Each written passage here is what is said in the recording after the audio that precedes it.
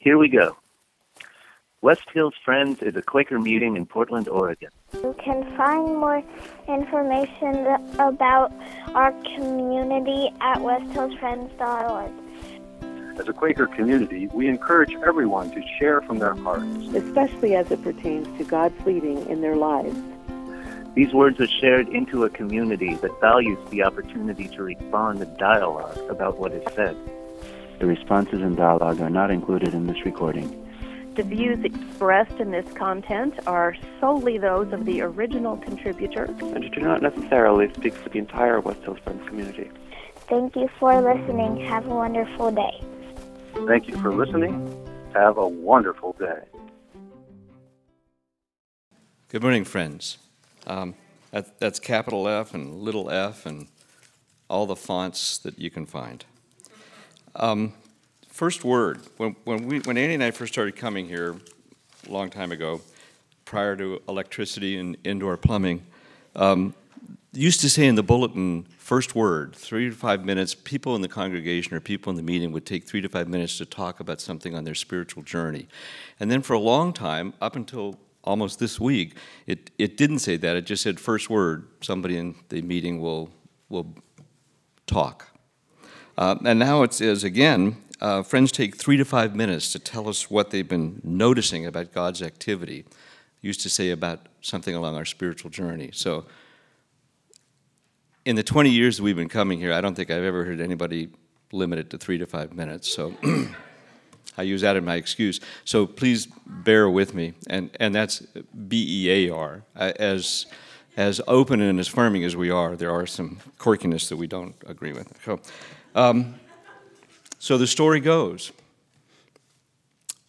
A CNN reporter who was stationed in the Middle East had heard about an elderly Jewish gentleman who for over 60 years had been going every day to the Wailing Wall and praying, 60 years without fail.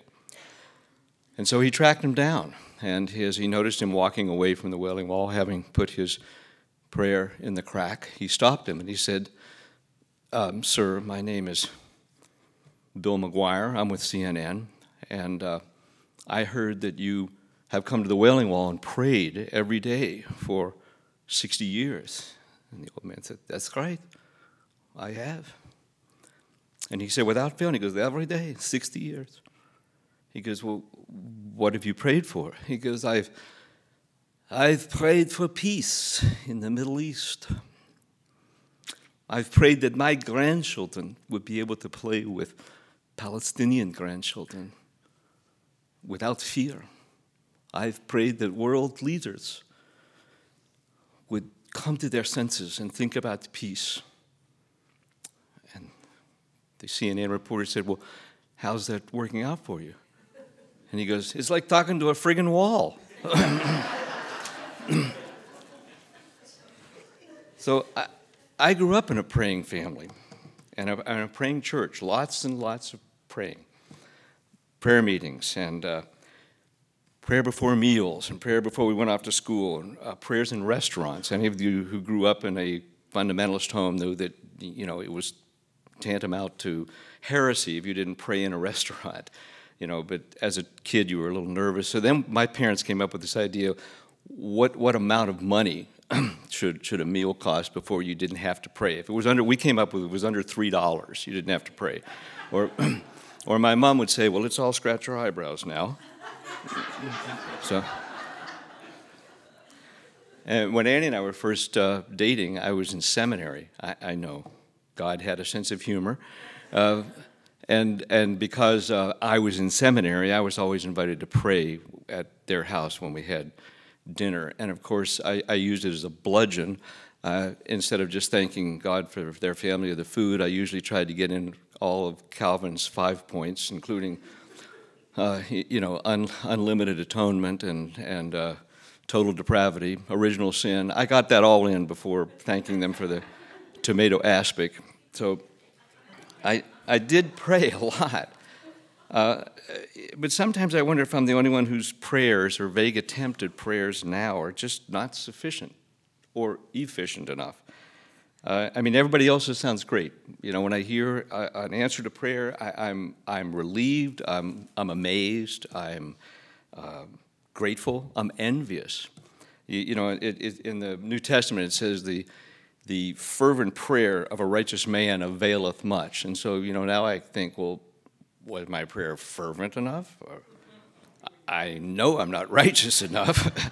and nobody says availeth anymore. So, and even sitting in silence is trying to go into deeper in prayer. I have to kind of overcome the chorus of cicadas dancing on my eardrum, known as tinnitus. So it becomes more and more difficult as my life has gone on to think about prayer as it's there in my life, but I get distracted. So, do I believe in prayer? Yeah, I do. But I think I've kind of come down from that high of praying about everything to borrowing from Annie Lamott that my prayers are help and thank you, and then I added, I'm sorry. And that's kind of where I have traveled to at this point. So back to my story. People began placing their prayers in the form of little scraps of paper in the cracks of the Wailing Wall. It goes back to the early 18th century and continues to this day. It was kind of a tangible, physical presence to a form of prayer rather than floating these words up into the ether. So now I'm kind of sidling off on a tangent now. I look at this wooden structure we have on our wall here, the cross. Growing up in a southern, non-denominational, independent, Bible-believing, non-denominational church, the cross symbol was just a little too Catholic-y for us. We didn't have church crosses. And then I always think we have to remember that the cross was a grotesque form of torture and death during, whether we like it or not only Jesus and the two thieves, but thousands of people were put to death on the cross, tortured and put to death on crosses during the Roman time. So there's not a lot of originality with that symbol. We've taken that. But there is one time in recorded history that there was an open tomb and an empty tomb. So maybe that should be our symbol, although jewelers might have a bit of an artistic issue with that. But so I propose that we use this structure as kind of our Wailing Wall, if it doesn't tick off the stewards or the cleaning staff. So now sometimes when I feel like an unanswered prayer or just not sure of it, perhaps we can take this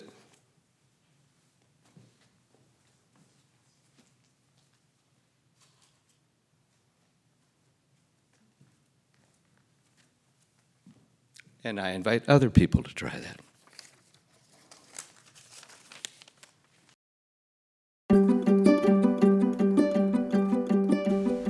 Hey, thanks for listening to our podcast. We're really happy that so many of you are finding it to be helpful and as a way to stay connected with what's going on with us here at West Hills Friends. If you'd like to stay connected with us in other ways, we have a couple options for you. You can check out our website. It's westhillsfriends.org. There you'll find some more information about who we are as a community. You can also follow us on Facebook. We have a Facebook account by just searching for West Hills Friends. You can also follow us on Instagram. We have a Instagram account with the name West Hills Friends. So we hope that you'll get connected with us in other ways. And again, thanks for taking the time to listen to this podcast.